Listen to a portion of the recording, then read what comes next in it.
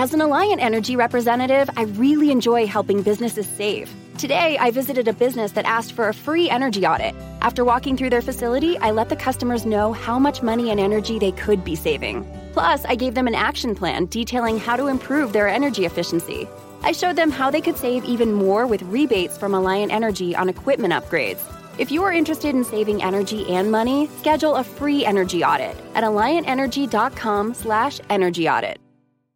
Getting that just right temperature, or getting an energy-efficient appliance. It's not only about making smart changes today, it's about creating brighter tomorrows with simple steps to save energy. Plus, you'll help protect the environment for years to come. A better world for you, your family, and your community. Get started with rebates and discover what energy-efficient choices can help you power what's next at alliantenergy.com/rebates. You're listening to the Huddle Up Podcast with Chad Jensen and Zach Kelberman. Join Broncos Country's deep divers at milehighhuddle.com and sound off. And now it's time to drop some knowledge. We're live. There we go. We're live. We'll let it breathe just for a couple of more seconds. Make sure it's nice and stable for our great audience across social media. Welcome in, everybody, to the Huddle Up Podcast, presented, as always, by Mile High Huddle and powered by Overtime Media. I'm your host, Chad Jensen, and with me, as always, is my partner in crime. You know him, you love him. He is Zach Kelberman. Zach, fresh off a new edition of Kelberman's Corner, your column that once we get back to having, actual substantive football events taking place, I'm sure will be a weekly edition. But you talked about the idea of whether or not Jerry Jeudy could perhaps make obsolete Courtland Sutton. Not obsolete, but what was the exact word? I'll find it real quick. Whether or not it could, make him expendable. Thank you. That was a response. Obviously, it's a mailbag column. That was a response to something that a listener, a follower, a reader of the site had for you. But kind of sum up your thoughts on that, because I thought it was an interesting subject. Yeah, it's a great question that I got, that the premise stating, if Jerry Jeudy balls out, if Jerry Jeudy reaches his full potential with the Broncos in the NFL, could he make Courtland Sutton expendable? Could the Broncos think about not re-signing Sutton to an extension, not giving him a new contract when he's up for a contract in 2022? That was the premise of the question.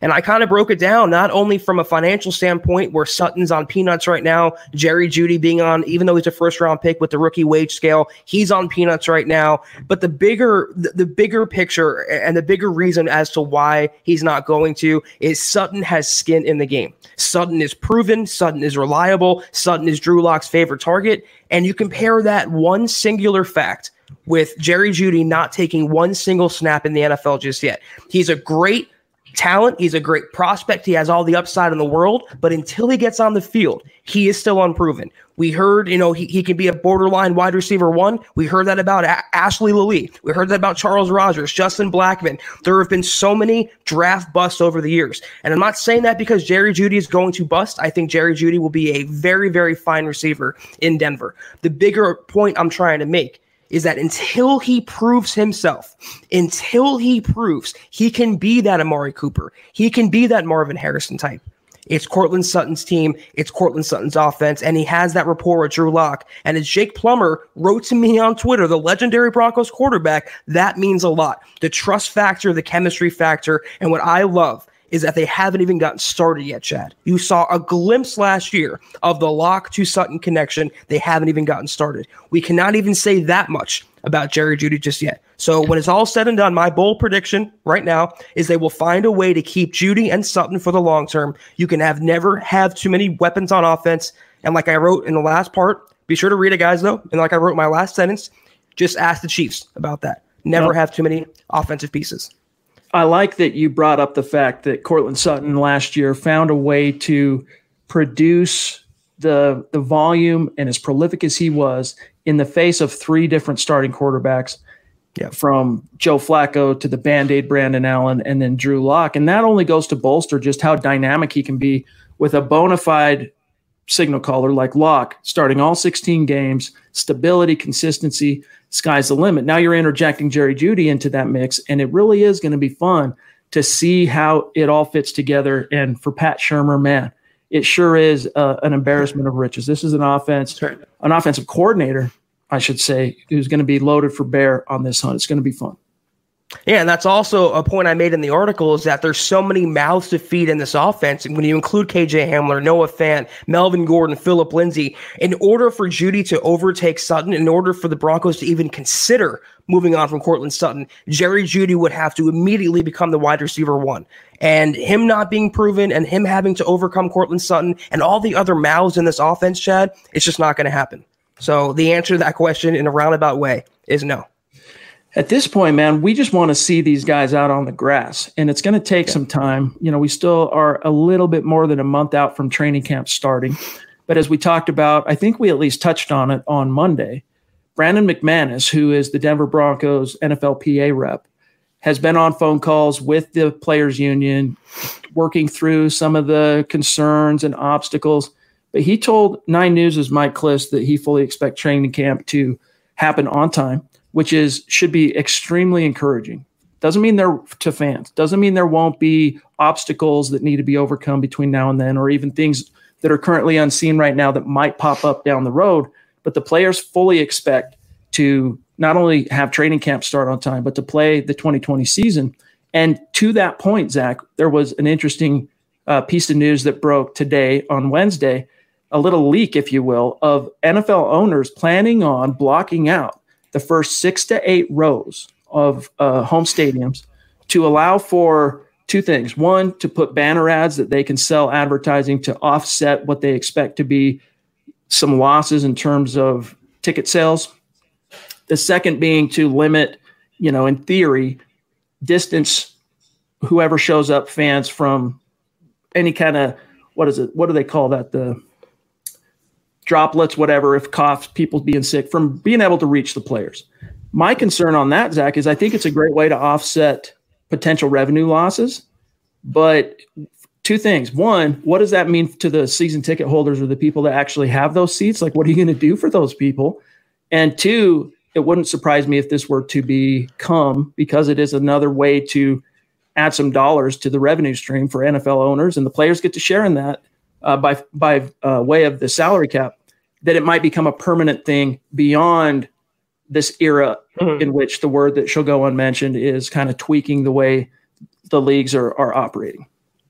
This definitely could be the new normal. I mean, we're at a state right now where, just in life in general, we're dealing with inevitabilities and realizations that things might not go back to being how they were in January, how they were in mid-February. And it could be the NFL, if this approach works, which it's all about money. Let's not pretend it's about the fans. It's about anything else but money, the dollar sign. The NFL is a multi-billion-dollar business. They're going to lose a ton of money if there's even limited fans in the stands and stadiums this season. So they have to try to offset that, like you said. That's a great way to do it, because they're thinking of the money first and the fans second. They want to block out some rows. They can sell more advertisements. They can put things where you'd see in the screen. It's also better for the viewer aesthetically, Chad. You're not going to see just empty rows of seats. You're going to see at least some signage, at least something pertaining to football or the stadium or the city. So I applaud the NFL, and they've been vigilant and diligent in trying to establish with the fan base, with the players, with the coaches, there's going to be a season this year. It's going to be awkward. It's going to be weird. It's going to be probably fanless or limited. I don't know how they're going to do it in terms of season ticket holders, how they're going to allow some but not all, how they're going to socially distance. I still am a little apprehensive about being any fans in the stands this year. Well, at least, sorry, I didn't mean to cut you off. Finish your thought. No, I was going to say, at least we know there's going to be a season, and that's what I care about the most. And at least we know that if these teams are going to lose money, which they are, there's at least some way for them to, counter that with these ad sales. The other thing that came out today, what I was going to tell you is, I'm sure you saw this, and I'm sorry, I can't remember who broke this, but is NFL teams are going to leave it up to each individual franchise to determine how they handle seating, how they handle fan attendance. So originally we were thinking, well, it's got to be a uniform policy because, they were worried about, for example, just with OTAs, coaches and players being able to be at the facility, they're worried about competitive balance, right? Just in OTAs, maintaining competitive balance. But if you leave it up to individual teams to determine their policy on fans, what's the ratio? Is it full attendance beyond the 6 to 8 rows? Is it a third? How do you decide which season ticket holders get to see which, all those things? They're leaving it up to the teams to decide, which to me is very encouraging, because there are going to be some markets. We'll see how it plays out for Denver in particular, but like compared to New York, there are going to be some markets where fan attendance is going to be a lot easier. You'll have a lot more fans with the confidence to be able to go out and be in an outdoor situation and be at a game where there's a lot of people, whereas it might be a little bit more of a hot bug in different markets like New York or wherever it might be. Right now, maybe Arizona, maybe Phoenix, whatever, where those teams are going to be a little bit more at the mercy of the word that shall go unmentioned, but they're leaving it up to each team, and we'll see how those particular dominoes fall. But it's going to be interesting to see exactly how it does shake out. Just to play the contrarian, though, I mean, who wants to be that team where, let's say, they allow a majority of fans in the stands and a lot of people catch cases and the cases in that city spike, and they can open themselves up to potential lawsuits or damages, or it's just bad publicity and bad people. That's the only thing I'm thinking of. I know it's up to each team, has their own jurisdiction, and some cities aren't as hard hit as others. They can have more fans in the stands. I just think they've been preaching the NFL this offseason, and rightly so, competitive balance. They shut down all facilities, even in the markets that weren't affected. How can some teams have, like Seattle, have more fans than others, and then teams like in New York or Florida, they don't have the same amount? It's just not fair.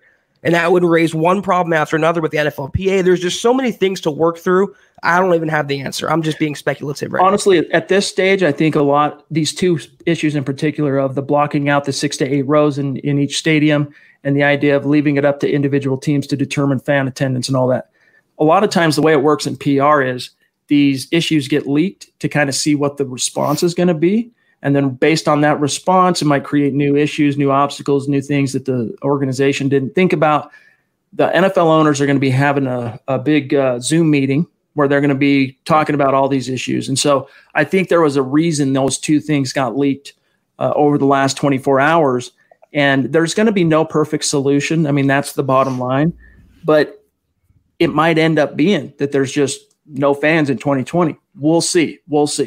Gang, really quick, I want to welcome in everybody that's been hanging out in the stream. We got Stu, we got Bronx Legend, we got Kenneth, we got everybody that been hanging out for a minute too. Yeah, it's good to see you guys. Duke, Juana's with us, of course. It's good to see everybody. And if I didn't name you, don't think that we don't love you. A couple of quick matters of business, and then we want to get your guys' thoughts on this little Twitter spat that Melvin Gordon had with Brandon Stokely.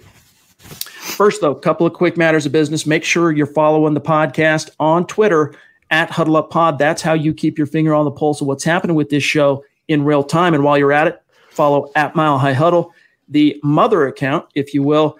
That way you're not missing any breaking Broncos news and analysis as it unfolds in real time. And gang, if you're in a position, check out the merch store. Check out huddleuppod.com. Get your swag on. Get yourself one of these Football Priest hats. Get yourself one of these bad boys, one of these mugs, all right? Get yourself one of these face masks. I'm not going to put it on right now because it's really hot. Very styling to be out and about. There's a little something for everybody, boy, girl. Check it out if you're in a position. If you're not, it's all good. We are just happy to have you here. Please subscribe if you're on YouTube. Anywhere between 30 to 40% of the people that watch this show daily, religiously, are not subscribed. So make sure you take care of that. Subscribe, like, and if you really love what Zach and I are doing for you, share it out there to other like-minded Broncos fans, your friends, your family members, and help the show grow. This is the Overtime Podcast Network. College can be expensive, but saving now can help your students save later. Give your child's college savings a boost by registering for a chance at one of 25 $1,000 savings plan deposits for 6th through 12th graders. Sign up today at iowastudentloan.org/register. Look for the Save Now, Save Later giveaway under the scholarships page. Log on and register today. That's iowastudentloan.org. Have you been waiting for just the right job? Then welcome to the end of your search. Amazon has seasonal warehouse jobs in your area, and now is a great time to apply. You can start getting paid right away and work close to home. Applying is easy. You don't even need an interview. So what are you waiting for? Come join the team and get a great seasonal job offer today. Visit Amazon.com/hiring. Amazon is an equal opportunity employer. All right, Zach, let me pull up this article really quick so that we can go through the timeline of this little spat. I'll recapitulate it make sure we're all on the same page, and then we'll just kind of talk about this. But I've been dying to get your thoughts on this because it is a little bit of a hot button issue, I think. And actually, before we do that, I don't want the chat stream to jump on us. So let's say hello and thank you to some of our Super Chat superstars that have chimed in early. Bronx Legend in the house. It's good to see you, my friend. Appreciate that support. He says, much love to the MHH squad. # state of being. Amen, brother. It's good to see you. Let's see who else we got here.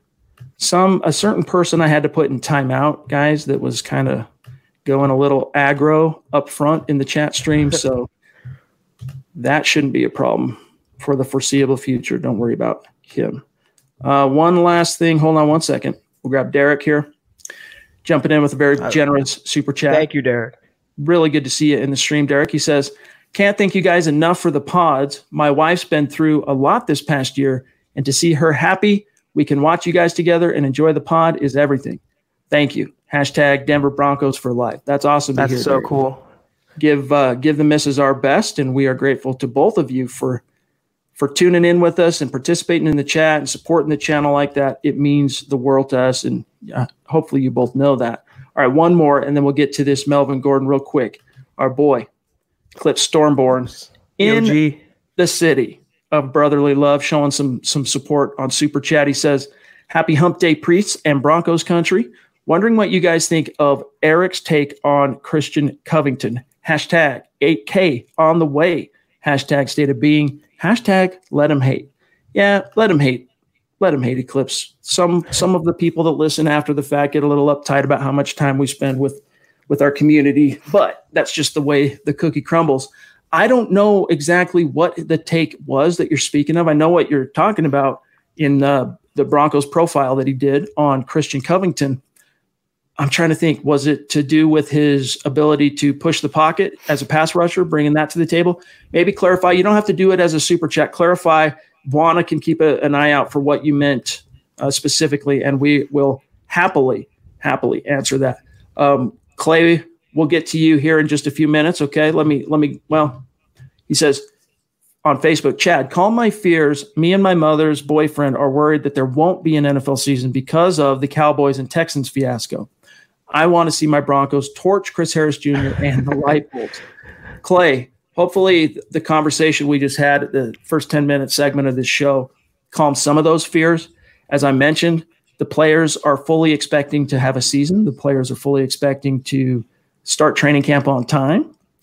There are going to be little breakouts. And in fact, there's an argument to be made. I've heard it floated out there that if you're a young player, and again, this is a bug that is, as far as high risk, I mean, no one is, it perfectly, how's the best way to phrase this? I don't want to get into hot water.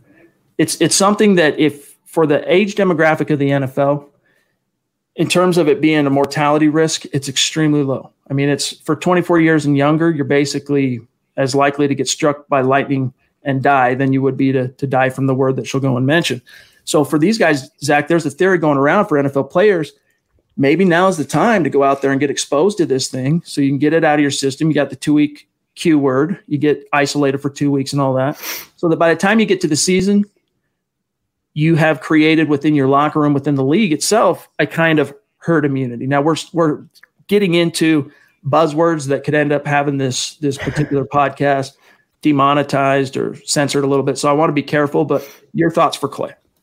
Well, I mean, Ezekiel Elliott actually said today that, he had, I'll be careful, he had the issue and he was asymptomatic, so it didn't really affect him. But he said, people have kids, they might have kids with asthma, their parents or grandparents may live with them. So what he was saying, the overall point that Chad's trying to echo as well, it affects world-class athletes differently, people in their 20s, people in their 30s differently than people in their 60s and 70s. And the majority of people in the NFL that play on the field, obviously, are in their 20s and 30s. So we don't have to worry about that. You will get your wish. There will be a season this year, and you will see the Broncos torch Chris Harris Jr. I'm looking forward to it as well. All right, let's get to this Melvin Gordon story, and then we'll get to Stu. We will get to all the other super chats stacking up and your questions and your comments here on the story. Let me do a quick screen share here because I want our listeners to be able to see kind of the timeline here. All right, bear with me one sec. Let me pause this video. It's going to try and follow me.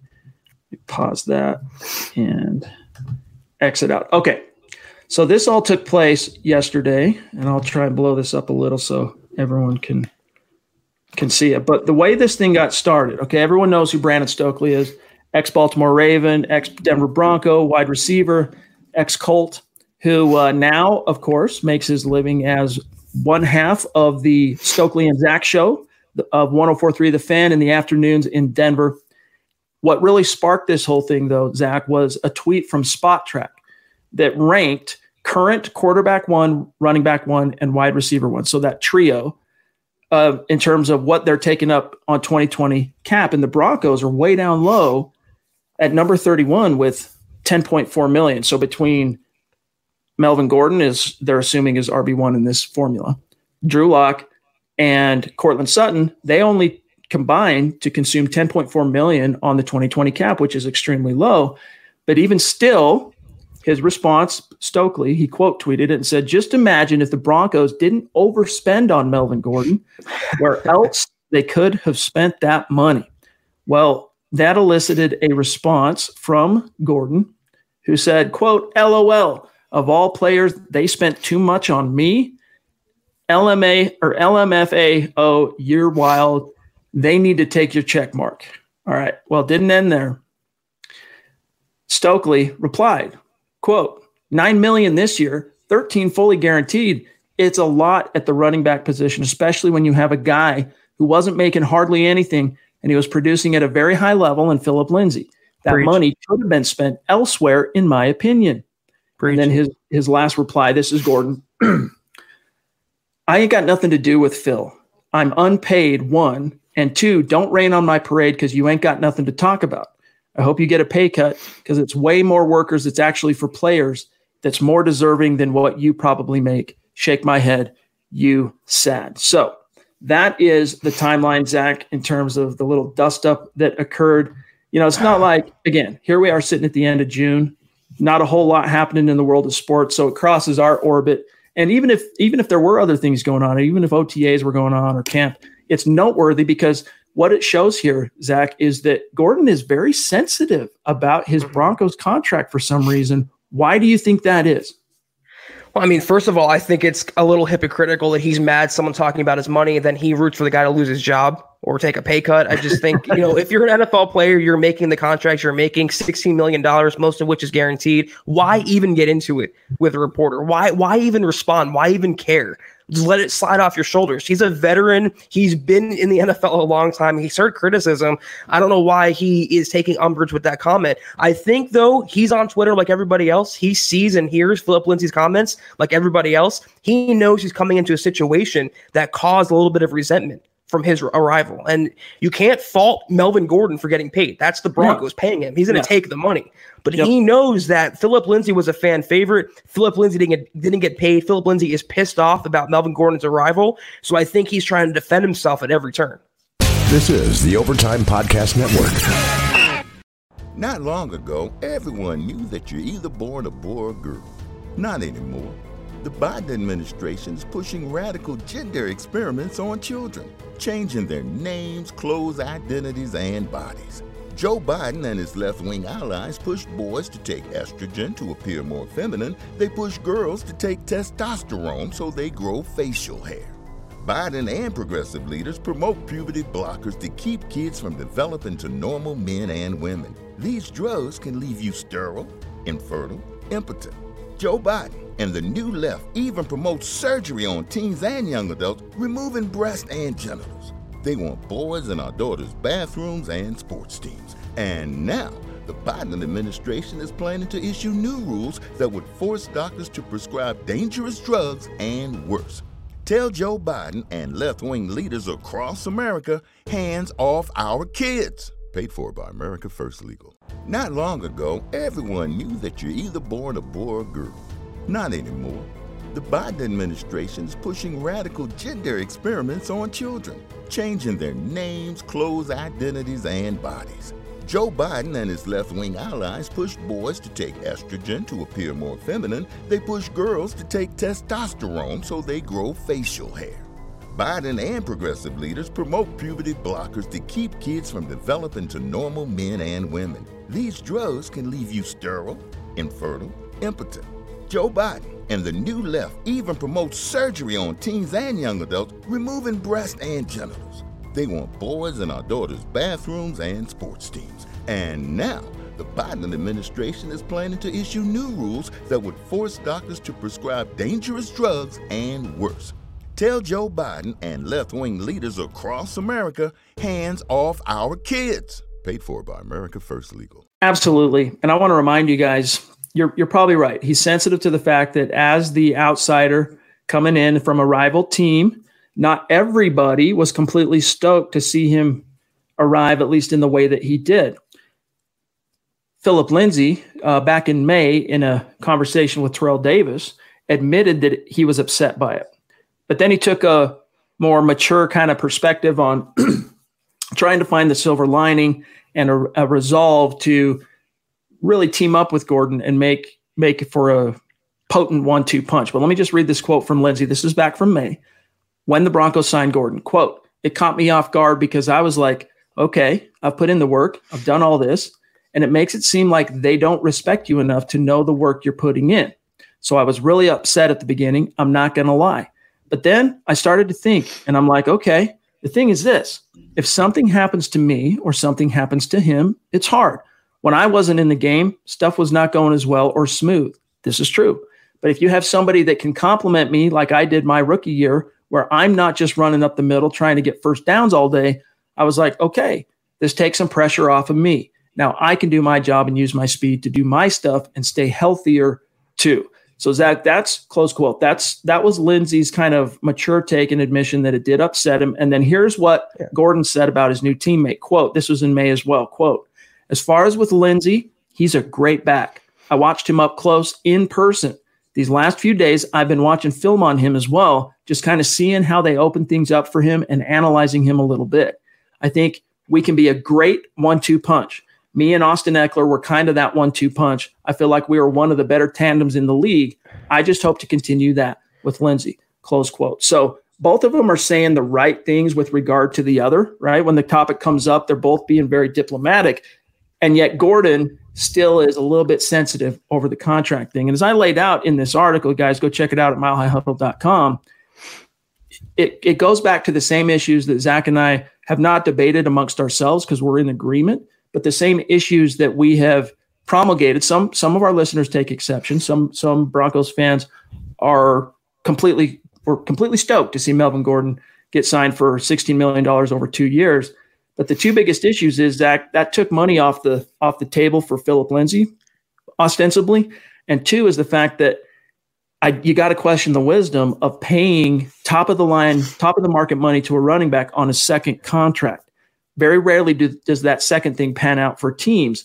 Does that mean the Broncos can't be the exception? Absolutely not. They totally could. I mean, the stars could be aligning for this offense to be just a perfect collection of talent. But that's just one of those things where we got to believe it when we see it. You know, in hindsight, Melvin Gordon comparing the comments comes off disingenuous because you see who he really is on Twitter. You see how he really feels. He's a lot more sensitive than the coach speak that he's putting out there about Philip Lindsay. And people show you who they really are, Chad. And I think Melvin Gordon is showing that he's a little sensitive and he's a little, I don't know, reading his own press clippings too much, desperate for attention and trying to control the narrative that surrounds him. It's like, why are you arguing with a radio host? You're making $8 million. Why do you care? I mean, you've been in the game. And I just think, the Broncos I agree with Stokely completely. They could have spent the money on a tackle. They could have spent the money on a guard. They could have spent the money on a safety, a cornerback. That's where I have a problem with it too. He's a good player. He'll help this offense. Yeah. But the Broncos already had, for my money, a workhorse in Phillip Lindsay. He can catch no matter what the Broncos think. He can run between the tackles, outside the tackles. He can pass block. They could have drafted a running back and saved the money. They didn't have to cut a guy $8 million a year for one role. I agree with Stokely in that sense. So the bone that many of our listeners and many fans will take with our perspective on this is that Lindsay, first of all, struggled to move the needle on third down, and as pick up first downs in third and shorts, fourth and shorts, things like that. The other thing is his ability as a pass blocker and pass pro, and then also his receiving chops out of the backfield, and that's where Melvin Gordon's going to really earn his stripes, so to speak. That's where it really comes in as being a clutch move for the Broncos. I get what they're saying about that. I think there are a lot of mitigating factors why last year Phillip Lindsay went from his rookie year being just a dynamic pop-off playmaker in the NFL to being a lot more of, as he kind of described in that conversation with Terrell Davis, where he's just plodding between the tackles, trying to pick up first downs. There was no creative juice in terms of the scheme from the design of Rich Scangarello to really set Phillip Lindsay up in a position where he could be that dynamic guy. And then conversely, there was no backup to help take some of the pressure off, allow him to be fresh, force defenses to focus a little bit on two different guys. Royce Freeman was kind of that the first half of Lindsay's rookie season, but last year he really wasn't. Freeman was one of the bigger disappointments of the 2019 season. Yep. And so to those people that have that perspective, I totally get what you're saying. Like none of our criticism of the Gordon deal has ever had anything to do, Zach, with what he brings to the table as a player. He's a fine player. He's a fine running back. But is his ability to catch passes out of the backfield, wherever he's at, if Lindsay's here and Gordon's here, let's say, as a pass catcher and a third down pass protector, is that gap worth $8 million per year? Is it really worth that to you? And not only that, is it also worth Lindsay not being happy, not getting paid, being not so much disgruntled. I'm not going to say that about him, but just not feeling the love from his team. Right, that's exactly what it is. It's the team morale. And Elway didn't pay for Phillip Lindsay. He hasn't signed Justin Simmons yet, but he'll sign an outside player, a former rival player, to a $16 million contract when they could have just drafted a pass-catching running back. And the Broncos are pretending, and fans are pretending, that Lindsay literally can't catch passes. Go on my Twitter account right now. There's a video from last season where he corrals an errant Joe Flacco pass, shakes a guy, and runs for about 30 yards down the field. That's what Phillip Lindsay can do. In terms of Gordon, though, does it feel like we traded Chris Harris Jr. in for Melvin Gordon in terms of attitude and personality, just kind of complaining and whiny and sensitive? I don't like players like that, Chad. CJ Anderson was the worst on Twitter when it came to that. He would reply to every single person if they said something bad about him. I don't know why Gordon, he hasn't been paid yet. Yeah, that's coming when the season starts. Obviously, no one's been paid yet. But he got guaranteed money. He got an $8 million a year contract. He should not be getting into a spat right now with a radio host. Don't be so sensitive. By the way, dude, I still don't quite understand what he meant by I'm unpaid. Yeah, you haven't gotten your game checks yet, but you got a signing bonus. I don't know. What do you mean you're unpaid? I didn't quite understand that. I wonder if it was a typo, or maybe he was talking about at the time as a free agent, he was unpaid. He was looking to get paid. I'm unpaid, looking for my next. I'm not sure what he meant by that. And by the way, Stu, Zeus himself, descending on down from MHH Mount Rushmore to drop a very generous super chat. It's good to see you, my friend. Thank you for your support, as always. He says perhaps some sort of ticket lottery, dialing back real quick the conversation to what to do with season ticket holders, let's say, well, if the NFL ends up adopting this blocking out the first 6 to 8 rows approach, what are you going to do with the season ticket holders in those seats? Even if they don't end up doing that and you want to limit fan attendance, like in the locker room, for example. Here's an example of social distancing. Players in the locker room, instead of being right next to each other, locker to locker, it goes Von Miller locker, empty locker, Bradley Chubb locker. So there's an empty locker in between each one. Something like that in the stands, where instead of you being shoulder to shoulder next to, your fellow fans in the stands, they might have a 1 seat gap or whatever it might be to try and mitigate the potential spread if possible. What Stu's saying here is a potential ticket lottery. These are all things that I think have to be considered. Yeah, I just don't know. I mean, you think about if a ticket lottery happens and season ticket holders don't get it, but some do, they're going to be pissed off. They're going to, renege on their season tickets, and they're going to flock the fan. It comes down to business, and the NFL is trying to salvage any penny they can right now in terms of revenue, in terms of box office, TV contracts. But again, it's also competitive balance, and you can't have one stadium with 80% capacity, another with 25%. It just can't be. So it's either all or nothing. And right now, as we stand, we don't know anything right now. Things are constantly changing. The goalposts are constantly moving. Right now, I'm a little wary that we're going to have fans this season. I'm still thinking no, but at least there's a season. That's all I keep saying. At least we're going to have football in the fall. This is the Overtime Podcast Network.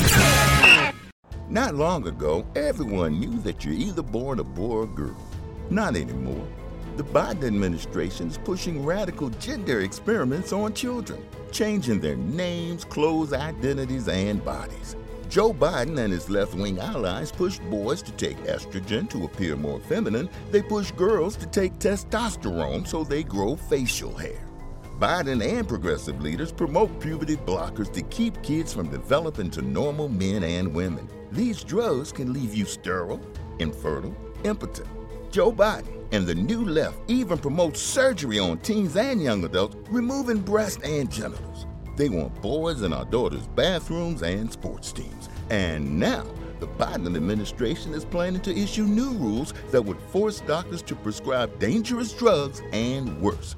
Tell Joe Biden and left-wing leaders across America, hands off our kids. Paid for by America First Legal. Mary redeemed a $50,000 cash prize playing Chumba Casino this year. I was only playing for fun, so winning this was a dream come true. Chumba Casino is America's #1 social casino experience. It's serious fun. With over 80 casino-style games to choose from, you too could win life-changing amounts of cash. Be like Mary. Log on to ChumbaCasino.com and give them a whirl. That's ChumbaCasino.com. No purchase necessary. Void or prohibited by law. 18+. Terms and conditions apply. See website for details. The voice in the preceding commercial was not the actual voice of a winner. Ben Roth jumping in with a super chat. Really appreciate you, my friend. Thank you, Ben. He says, to help get us by until the season, Patrick Mahomes and Ed Orgeron should stream a Zoom meeting. Imagine how ridiculous the conversation is. Yeah, Kermit the Frog with the Cookie Monster. Like, that's what it would sound like, basically, Zach. I'd love to hear him talk football, though. I mean, from an X's and O's standpoint, that'd be pretty great. Absolutely. Here's a question from Kenneth on YouTube. He wants to know, Zach, with them having trouble signing Dak long-term, talking about the Cowboys, would you be interested in trading for Locke as far as the Cowboys? Would it be a good idea for the Broncos to look at moving Locke? They'd be adding a quarterback that's already proven, meaning a Locke for Dak type of trade. Yeah. Your thoughts? Player-for-player trades are so rare in the NFL. This isn't the NBA where that happens way more often. And the Cowboys really like Dak. He really is their franchise quarterback, and I think he's a top 10 guy. And the Broncos, conversely, they like Drew Lock. They feel he can be a franchise cornerstone. I think both teams are in good positions, but from the Cowboys standpoint, they're going to sign Dak. And even if they don't get a deal done and something happens, they have Andy Dalton. And Andy Dalton's not a great starter, but he's a great backup to have. So Dallas is fine. I don't think they would make that trade. And the Broncos, I don't think, would make that trade either. I think they really are high on Drew Lock, and they see him as the guy for a long time. I mean, I get what you're asking, but it's very much a pie-in-the-sky topic. Something like that's just not going to happen. Eclipse, clarifying his previous super chat, saying about Covington, just asking in general if his overall ability and will he actually end up on the roster. I know he came from the Cowboys, and Zach covers the Cowboys. Yeah, so Covington, I guess, Zach, we should probably pull up his contract. I don't remember. Yeah, that was the indication to me that he's going to make the squad. That they gave him I don't think it was a 1-year deal, and if it was, they gave him some guaranteed money. So it is a standby. It is Christian Covington signed a 1-year, $1.5 million contract, including $600K guaranteed. So to me, what that says is they're expecting him to probably make the roster, but it's not going to be much skin off their teeth if one of the young guys beats him out, or if he just can't overcome a DeMarcus Walker or a Draymond Jones. So he is definitely, he brings something to the table as an interior rusher, but you got to keep in mind, if you're just to play devil's advocate, is, again, it's not a huge loss financially, $600,000 if they end up having to cut him, because look, you've got 3 former high round draft picks of this team, waiting in the wings that he's going to have to beat out. I'm talking Draymond Jones, DeMarcus Walker, and McTelvin Agim, this year's rookie 3rd round pick. So those are a lot of, that's a lot stacked against him. And it really would, I guess, Zach, come down to roster math in terms of how many defensive linemen the Broncos ultimately end up keeping. But if I had to wager on it now, like if you said to me, does Draymond Jones make this roster? Yes. Does McTelvin Agim make this roster? Yes. Both those two guys almost certainly make this roster. DeMarcus Walker, I could see Covington beating him out. And conversely, I could see Walker, based on what we've seen from him in the past, if he decides to flip the switch and fall in line the way his coaches want him to and stop getting sent to the doghouse and whatnot, I could see him blowing the doors down and rendering Covington obsolete in this sense. But what's your take on it? Well, I also look at when the Broncos signed him, which was late April, when they were right in the midst of forming the roster, right around draft time. I do think the Broncos like him as a potential guy on the 55-man roster.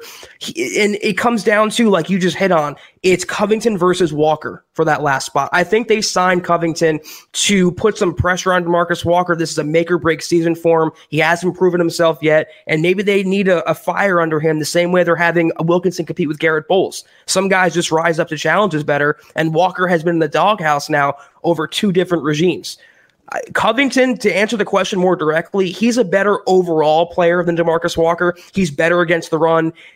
Walker has higher pass rushing upside, but he's good in his own right as well, Covington. So Covington has the edge to me. I love DeMarcus Walker, big fan of his, but I think when the Broncos signed him and why the Broncos signed him to compete with Walker gives him the edge on the roster spot. Duke jumping in with a $10 super. Really appreciate that, my friend. He says, when and why did running backs in today's NFL become throwaway players? Terrell Davis, Barry Sanders, Bo Jackson, etc. were once considered faces of their franchises. It's true. I remember those days as a kid, some of the biggest stars in the league, collecting cards and just paying attention were running backs, just as you elucidated. I think the biggest thing, Zach, has to do with the fact that the running game, it's kind of actually a very nuanced situation what unfolded for running backs. But boiling it down, it really comes down to how the modern NFL went away from the ground and pound and became a passing league. And that just took the importance away from running backs as being as crucial as they were back in the day. And then you throw in the high attrition rate, similar to inside linebackers. They get exposed to a lot of contact. They get exposed to a lot of potential injury collisions. And so their shelf life is extremely limited. And when it's extremely limited and the supply is ubiquitous, I mean, it just lowers the value for running backs. It's just the way it is. Now, if you are a game-changing style running back, like even Todd Gurley in his prime before, injuries started taking their toll, look at what Zeke does for that Cowboys offense. Gordon, I think, you could maybe argue, imagine, for example, the Broncos offense in 2018 without Phillip Lindsay. My God, think about that. So it's not that they don't have value. It's just that their shelf life is so finite. Usually, even the greats in the modern game, it's like a 5-6 year window, even for the greats. Like Todd Gurley looked like he was on his way to the Hall of Fame, basically his first, 4 or 5 years in the league. That's really what it comes down to, Zach. You nailed it. Yeah, it's a passing league now. It's just the NFL evolves. I mean, at one time there were no passing plays at all in the NFL. There was no forward motion with the football, and now it's a passing league. It's just that's the way it's become. But there's always going to be teams that have a running back as the face of their franchise. Look at Saquon Barkley, Christian McCaffrey. But the last really, overall big face, the cornerstone guy was Adrian Peterson with the Vikings. Ever since then, in the mid to late 2000s, it's really become a passing league, coalescing with Peyton Manning in Denver, Tom Brady in New England, Aaron Rodgers in Green Bay. It's just become a quarterback-driven league. But you're always going to have teams that rely on running backs, and running backs who have value will always have a spot and always be impact players. no matter what. Trey is concerned. He says, just tuned in, heard the shade you was throwing about answering super chats. He says, it's not hating. It's the fact that you're wasting people's time when they tune in for news, but then you all go off on tangents. So Trey, my advice to you would be, first of all, I would ask you this question, and it's slightly rhetorical because the answer is self-evident. How many of the super chats that we answer have nothing to do with the news of the day? Almost none of them. Almost every single one has to do with whatever the news of the day is or the subject we chose to talk about at the top of the show, right? Going beyond that, if you're looking for just a conversation amongst two football analysts that set up a rundown and they just march through the conversation, there are a lot of podcasts out there for you if that's the model you're looking for. This is a little bit different. It's a more of a community type of a feel. So we understand what you're saying, but I would definitely pick a bone with you that we're wasting anybody's time. And if you feel that way, again, there are other podcasts out there, my friend. I wouldn't say they're tangents either. I think we're answering the question with the passion and the knowledge that we have, and I think our audience appreciates that. It's not to pat ourselves on the back. I just think it's reality. And anyone who saw me on the old 24/7 Facebook Lives, I would even say almost every show, I can't get to every question. It's impossible in a time frame, in a finite time frame, to get to every question. I think we do the best we can, Chad, to take super chats, non-super chats, Facebook, Twitter, Twitch, all these different platforms, Periscope. And we're trying to include everyone. I think, it's each their own, different strokes for different folks. If you don't like it, I'm sorry to hear it, but onward we go.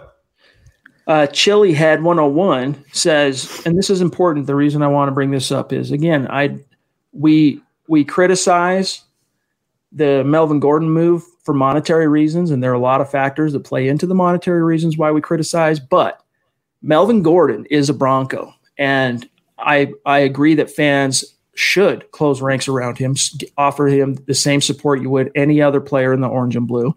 Chilihead 101 here says, Melvin is one of our guys now, regardless of how much we paid. We need to accept him or he'll be a distraction in the locker room and hurt any chances of us having an elite backfield. I don't know about those second things, the second thing that you said there, my friend, but I do agree with you that, don't take what we're saying as Gordon's not a player to be valued now that he's a Bronco. We're both looking forward to seeing what he brings to the table in this offense. And if Drew Lock ends up being the truth that we think that he is, and Pat Shurmur ends up being the savvy OC that the NFL at large thinks that he is, it could pan out quite well for Melvin Gordon.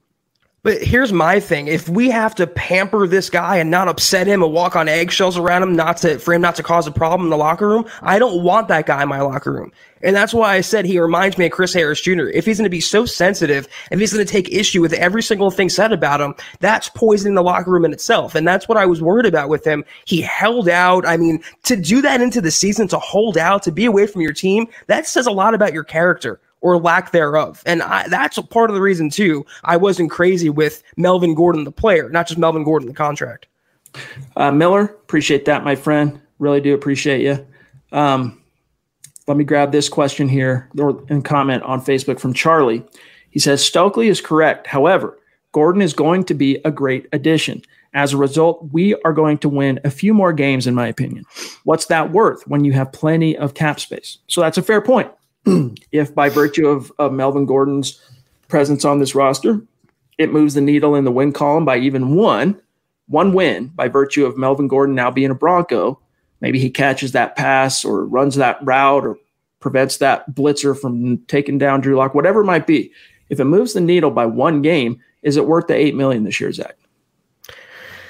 I don't know. I mean, one game for $8 million. I don't know if I make that trade-off. And you can't quantify that, though, unless he's literally scoring the game-winning touchdown as time expires. What do we know that he's worth to the Broncos? I just think they could have got a player comparable for $5 million a year. They could have drafted one for $1 million a year. I mean, he'll help the Broncos out, but whether he single-handedly is the difference between 8 wins versus 10 wins, I don't know about that. Beast, can you grab Terry's super chat? The stream jumped him. The closest one I see is from Glenn. If you have access to Terry and Ronjo, otherwise I can do it the reverse engineer way. But if it's possible, let me know. Meanwhile, I'm going to grab Glenn here, who says, "Appreciate that super chat, Glenn." As you know, thank you, Glenn. Stokely may upset Melvin, but as an aside, he was an interesting character in the pursuit of Peyton Manning. Nikki Jabvala had an amazing piece in The Athletic, #State of Being. Yeah, I mean, Stokely very much was involved in the recruitment and of Peyton Manning and the kind of making him feel at home in Denver. If I'm not mistaken, I haven't read the piece, Glenn. I'm just going off my memory right now.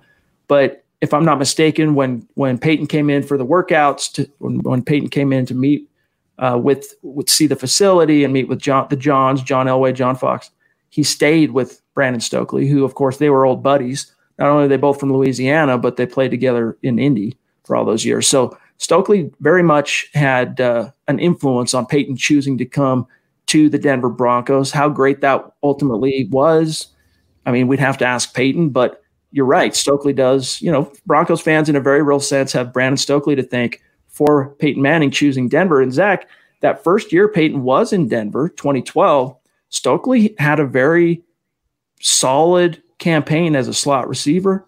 He was very reliable. In fact, that comeback that we've talked about on the podcast many times that really kicked off the Peyton Manning era in Denver against the Chargers, where they were down 24-0 at halftime, came storming back. Brandon Stokely caught a touchdown over his shoulder in tight coverage in the corner of the end zone in that game that very few human beings on this earth could have caught. So tip your cap to Stokely. He's got his own little unique place in Broncos history. Yeah, he wasn't just a jag coming along with Peyton Manning. I mean, if you're a safety blanket to Peyton, whether you're Reggie Wayne or Dallas Clark or Brandon Stokely, you have value. And that's why he has a radio show in Denver. That's why he's doing well for himself, and he carved out a niche for himself in the Broncos market. I also happen to agree with him in this take. Not always do I see eye to eye with Brandon Stokely. He has some takes that I don't really, I'm not crazy about. But this time, Melvin Gordon, I think he's spot on. Let's grab Terry here. Terry, I'm sorry the chat stream jumped you, but we're still going to give you the love and appreciate you, my friend, jumping in. Thank you, Terry. One of our bona fide superstars in the stream each and every podcast.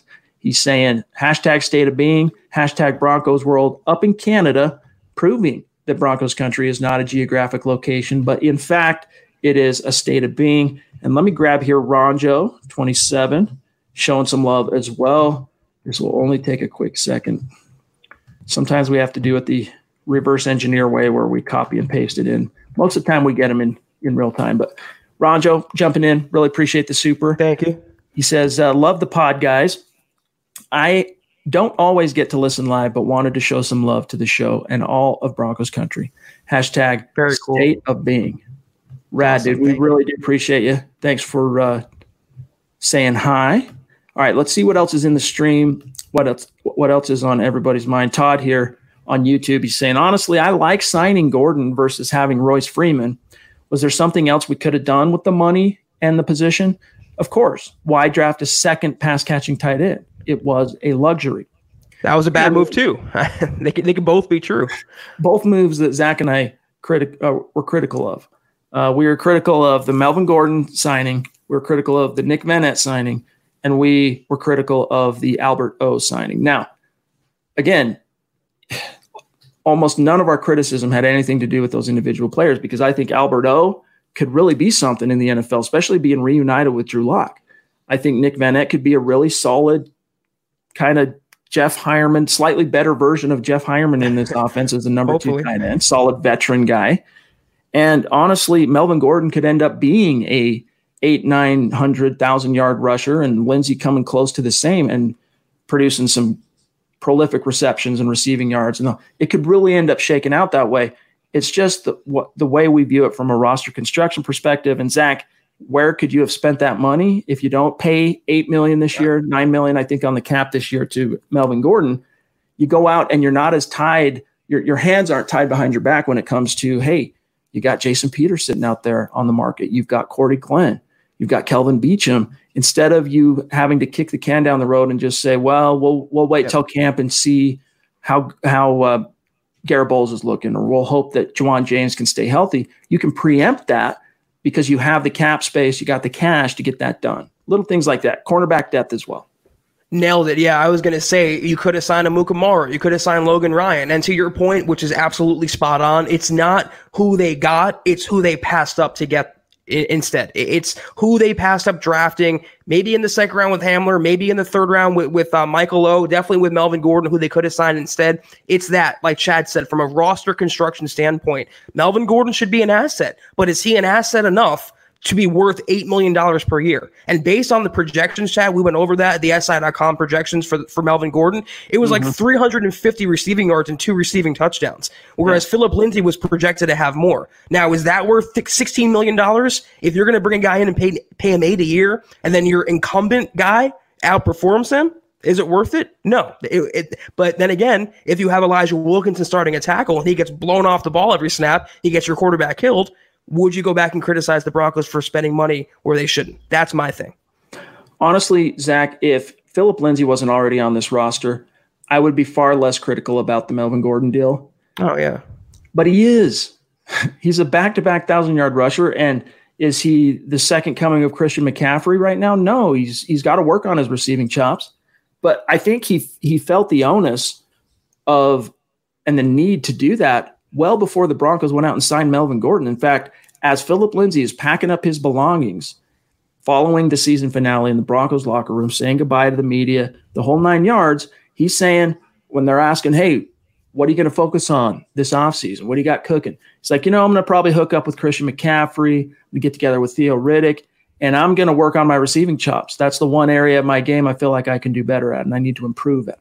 He was already feeling that call to improve that aspect of his game. And I think that as talented of a player as he is and as smart as he is, I think giving the focus on really getting those reps down from a receiving perspective, that he has it within him to become that better running back. So again, if Philip Lindsay wasn't on this roster, I would at least understand the Melvin Gordon deal a lot more. I still would question the wisdom, though. I would still have misgivings about the wisdom of paying a top of the market contract to a running back on his second contract and on his second team. And you always mention what running back at any level has held Philip Lindsay down. Who hasn't Philip Lindsay overcome over the course of his football career? Literally no one. I mean, he's literally overcome every single obstacle. And you know what? As it applies to him, let him hate. Let Melvin Gordon talk right now. Let Melvin Gordon be the RB1. Philip Lindsay will show him and the Broncos what he's capable of. I think he's in store for a huge season in 2020.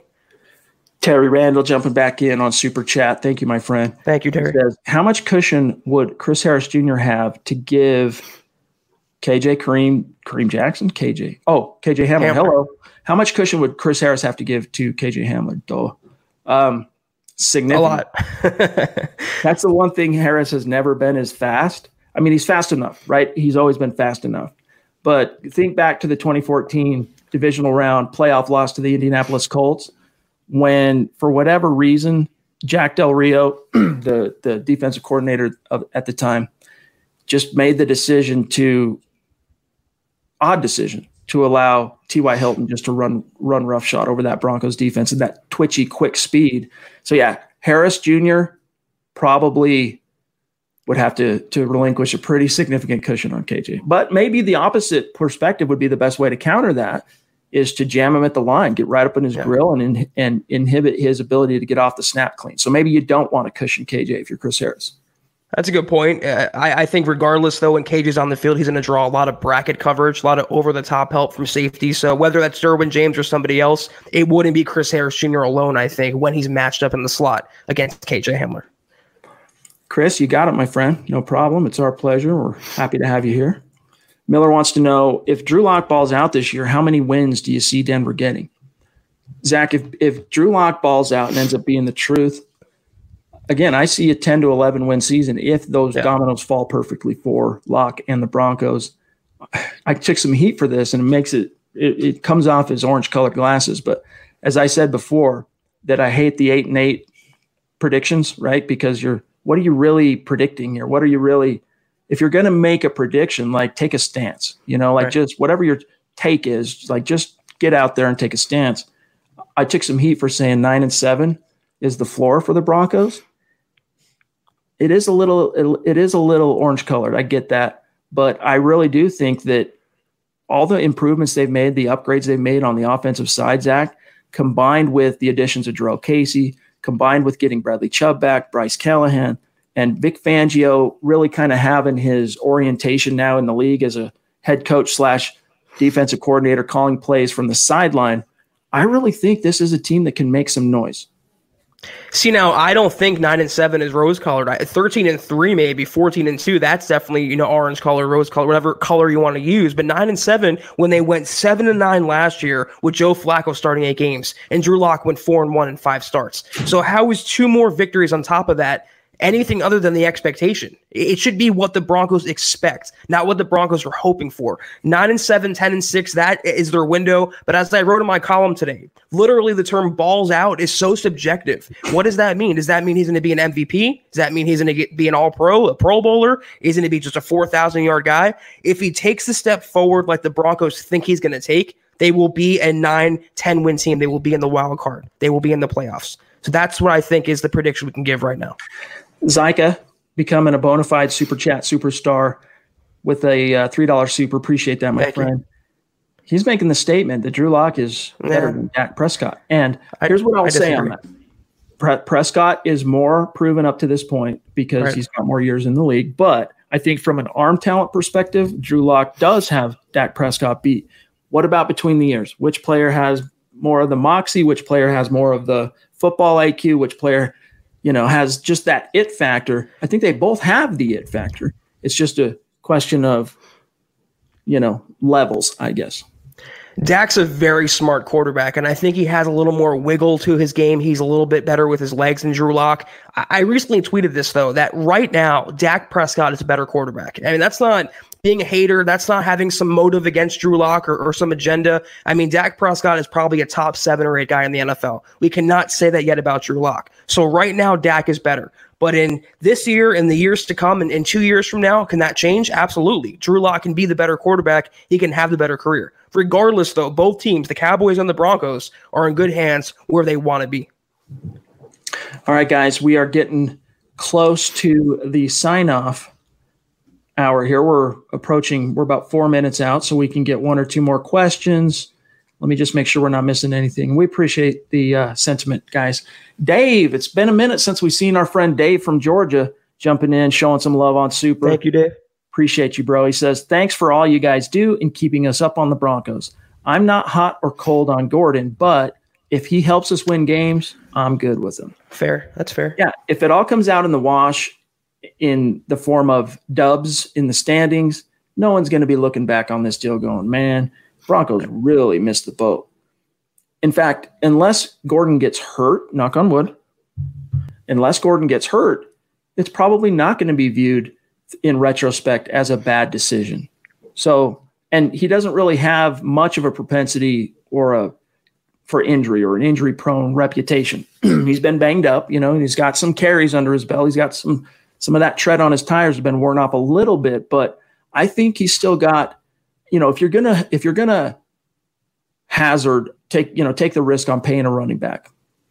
I think a 2-year window is kind of that max that you would want to go for a second contract guy. 2 years.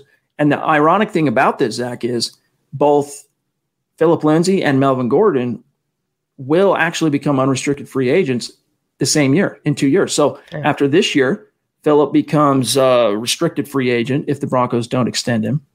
And so then you get to 2021, which is the second year of Gordon's deal.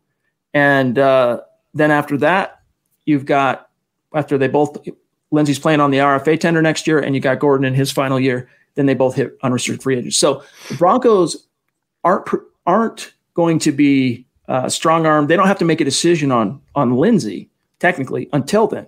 He's under team control. But if you want to make him happy, he's already outkicked his coverage on that rookie deal. He's outplayed that by a mile. You throw some money his way. Maybe it's not the $8 million level, and, he's got to take that as a consolation, or maybe he tells you to pound sand and I'll wait till I'm an unrestricted free agent in 2022 and let those chips fall.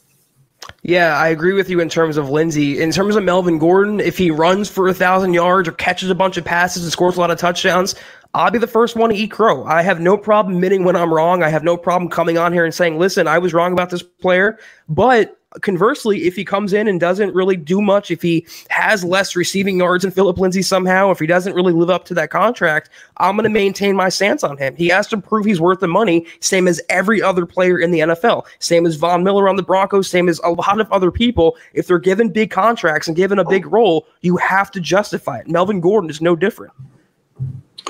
Well said, my friend. All right, we got time for one or two more. And Ginger Ninja, it's just good to have you in the stream, man. Hope everything went okay with your move, your girlfriend's move. KP jumping in, showing some love out Appreciate in Florida. You, always hashtag Florida Strong. He says, who are we going to cut to free up cap space when the roster cuts come? Well, if you're specifically making those cuts, looking for a little wiggle room, looking to generate some Evan Mathis money, Jeff Hireman is probably the prime candidate to hit the bricks. Besides him, from saving money perspective, you're actually getting into the, you'd be dispensing with real starters, real role players. He's the only one I really see is the team really having flexibility and not taking a huge step backward from an impact perspective by cutting him. Yeah, he's the big one. I mean, he cleared $4 million in available money right this second. I was going to say Jake Butt as well, but that wouldn't be a lot of money saved, even though he's expendable too. Todd Davis, perhaps, but I think they're going to go into the season with him as a starting linebacker. Really, the only no-brainer cut on the roster is Jeff Hireman. And why he still has a job on June 24th is beyond me. Ginger Ninja jumps back in on Super Chat. Thank you, my friend. To say, can Gordon wear down defenses for Lindsay? Hashtag MHH gang. That's part of what Lindsay was saying in that remark, that quote I read to you guys earlier in this podcast, is that, keeping each other fresh, there's something to be said for that. But this last little section here where he says, if you have somebody that can compliment me like I did my rookie year, where I'm not just running up the middle trying to get first downs all day, I was like, okay, this takes some pressure off me. Now I can do my job and use my speed to do my stuff and stay healthier too. Close quote. So yes, I mean, in theory, if it really is a 1A, 1B type of dynamic between Lindsay and Gordon, they'll do that for each other. Wait, though, you're going to pay the guy who wears down the defenses, but not the guy who makes defenses pay. Right. That's what I do not understand. And for what my opinion counts for, Phillip Lindsay was doing just fine on his own wearing down defenses. Put on the 2019 tape. He was running inside. He was running outside. He was catching passes. He was making guys miss. He was bowling over guys. He is way more of a workhorse than the Broncos think he is, and a lot of fans think he is. That's what I saw from Lindsay last year. There was a Zeke stat that I saw on Twitter. Was it PFF? Dang it, I thought that I retweeted it so I wouldn't lose it. But anyway, it showed, let me see if I can find it real quick. Bear with me 1 second, because this is, again, we don't want you guys thinking that we're just straight up hating on Melvin Gordon. He isn't just some, 3 yards in a cloud of dust type of guy. Let me just see if I can find this real quick. I'll take 1 or 2 more seconds. If not, we'll just have to cover it another. Yeah, I don't know where it is. Anyway, we'll maybe grab that tomorrow night because we're out of time for this evening, gang. Thanks to each and every one of you joining us, spending some time with us on a Wednesday night. If we didn't get to your question, if we didn't get to your comment, your reaction, your take, save it, holler back tomorrow night because it is the Mile High Mailbag tomorrow night. Our favorite podcast of each and every week. We'll have one brief topic to open the show where we'll kind of get the gears turning and get things lubed up. And then we go straight to the chat stream. Whatever's on your mind, that's what we're going to base the entire show around. So have your questions locked and loaded, guys, and we'll take care of you tomorrow night. In the meantime, though, make sure you're following my partner on Twitter, Zach Kelberman, at Kelberman NFL. You can find me at Chad N. Jensen. Follow the main podcast account at Huddle Up Pod and at Mile High Huddle. And don't forget, gang, if you're in a position, check out the merch store, huddleuppod.com. Get your swag on and buy whatever you do. Make sure you subscribe, like, and share. Wherever you're watching this live or even after the fact, subscribe, like, share. Those 3 things can help us out more than you know. Again, thanks to everybody, and it's a Mile High salute to our Super Chat superstars. We love you guys. And Zach, tomorrow night we'll drop some knowledge. It'll be fun opening up that mailbag and seeing what's on everybody's mind. Still always crossing my fingers for some news. But at this point, Thursday's always a night I look forward to, same as you. I'm looking forward to getting to the questions. So I'll see you then. See everyone else then. Have a good night. All right, guys. For Zach Kelberman, I'm Chad Jensen. We will talk to you tomorrow night, 6 p.m. Mountain, 8 p.m. Eastern. Shout out to Buona Beast. We love you. That's right. You've been listening to the Huddle Up Podcast. Join Broncos Country's deep divers at milehighhuddle.com to keep the conversation going.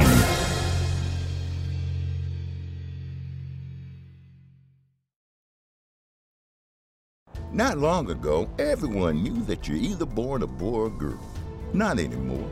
The Biden administration is pushing radical gender experiments on children, changing their names, clothes, identities, and bodies. Joe Biden and his left-wing allies pushed boys to take estrogen to appear more feminine. They push girls to take testosterone so they grow facial hair.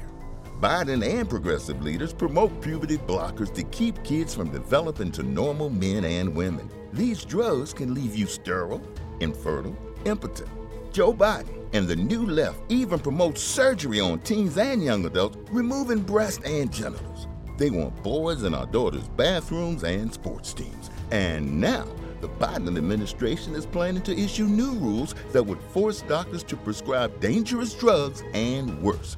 Tell Joe Biden and left-wing leaders across America, hands off our kids. Paid for by America First Legal. Not long ago, everyone knew that you're either born a boy or girl. Not anymore.